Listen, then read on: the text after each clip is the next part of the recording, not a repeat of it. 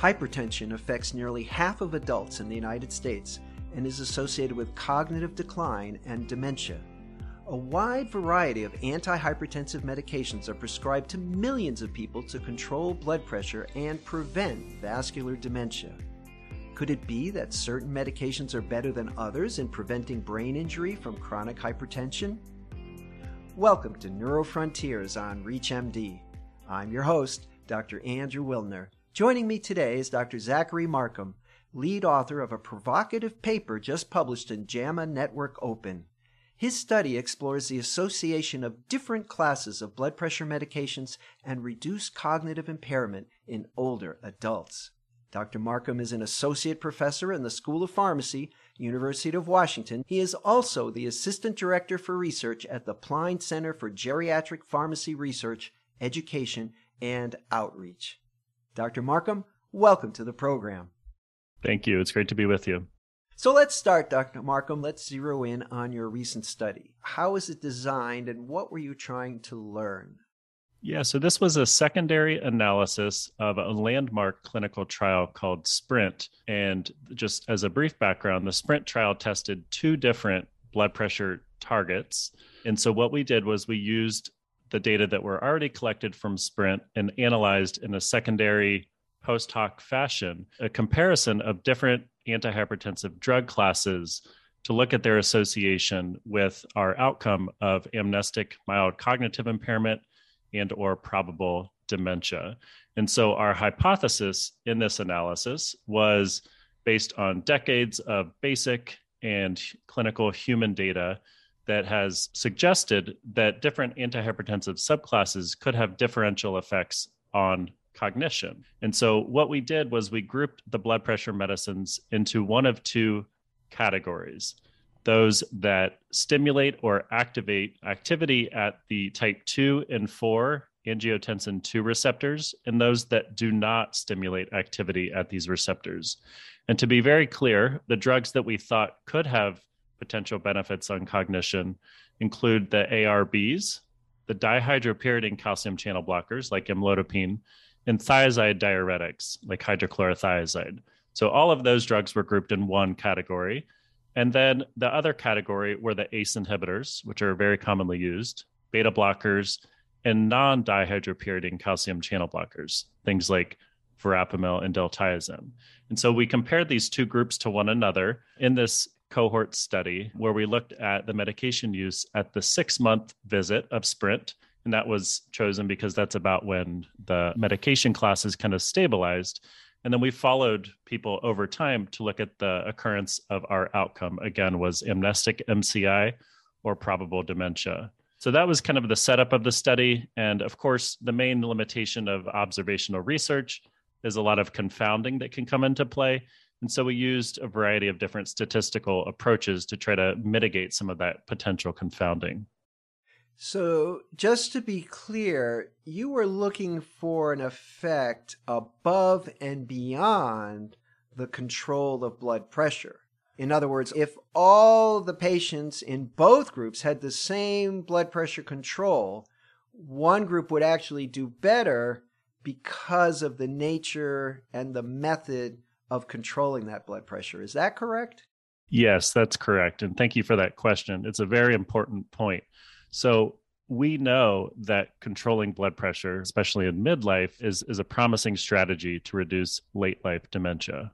What is unknown and what we're trying to get at here in this study is whether or not there are direct effects of the drugs above and beyond their effect on blood pressure control. And so that's really the central question here is, what is the effect of the drug? And this is an active area of inquiry. There are ongoing clinical trials testing strategies that are aligned with this hypothesis that we tested in our paper, as well as future trials that are planned. Well, Dr. Markham, I did read your paper, so I know the answer, but I'm sure the listeners are on the edge of their seat. So tell us what you found.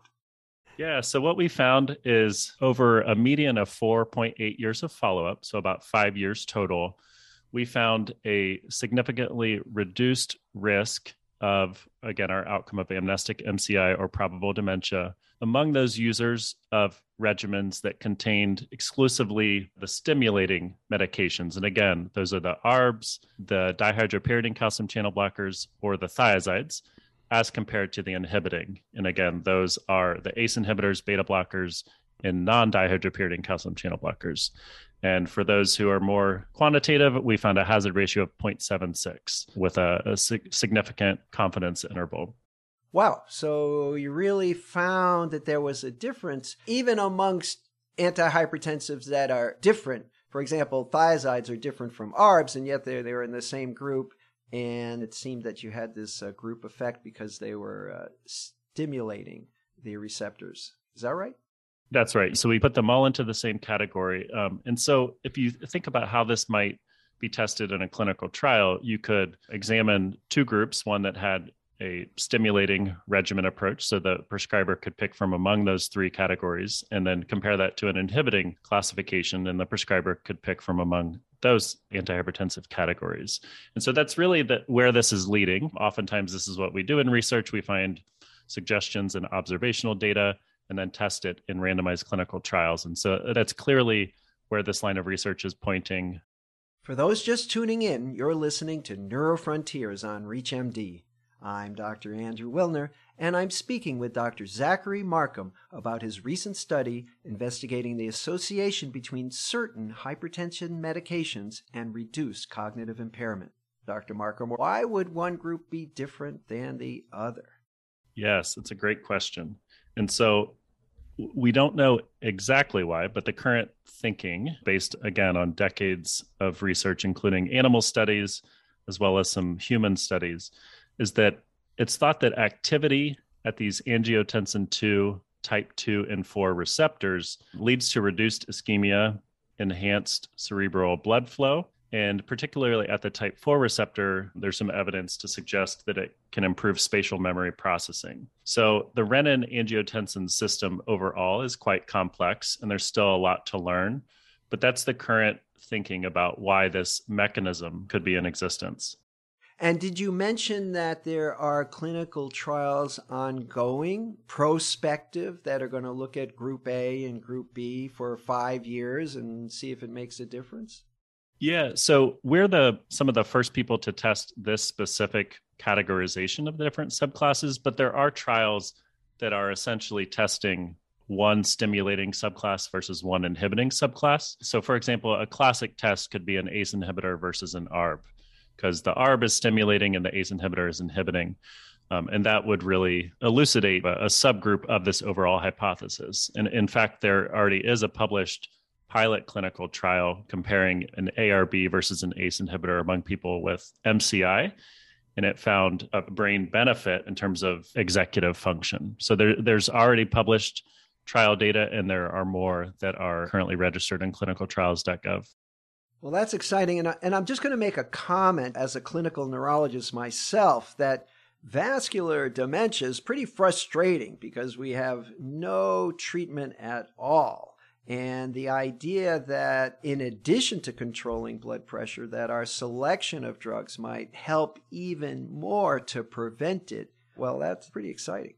Yeah, it is really exciting. And even if there's a small effect on a population level, we think that this could be, a pretty sizable difference because of the prevalence of hypertension, right? It's so common that even if we find a small effect from the drugs, it still could make a difference. And this is all in the context of having no truly disease-modifying therapies right now for Alzheimer's disease and related dementias. And so there's a lot of attention that's been given on prevention through lifestyle, as well as using, hopefully, some pharmacologic strategies, such as prescribing certain antihypertensives.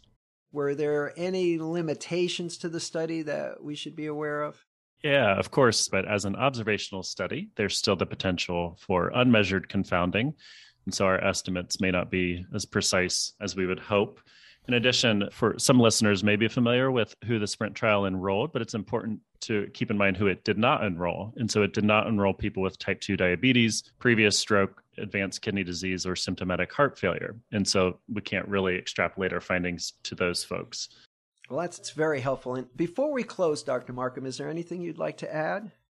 I would just like to add the importance of prevention efforts, especially in midlife. I think there's a lot that we can do today in terms of keeping our blood pressure under control that can ultimately reduce our risk of late life dementia. And I think there's a lot of public awareness that needs to be raised about this. As far as our specific paper, though, I think the message is stay tuned. Hopefully in the next few years or so, we'll have more clarity on specifically what prescribers can do at the time of prescribing to try to reduce the risk of dementia for the patient sitting in front of them. But we're not quite there yet, but we're hopeful.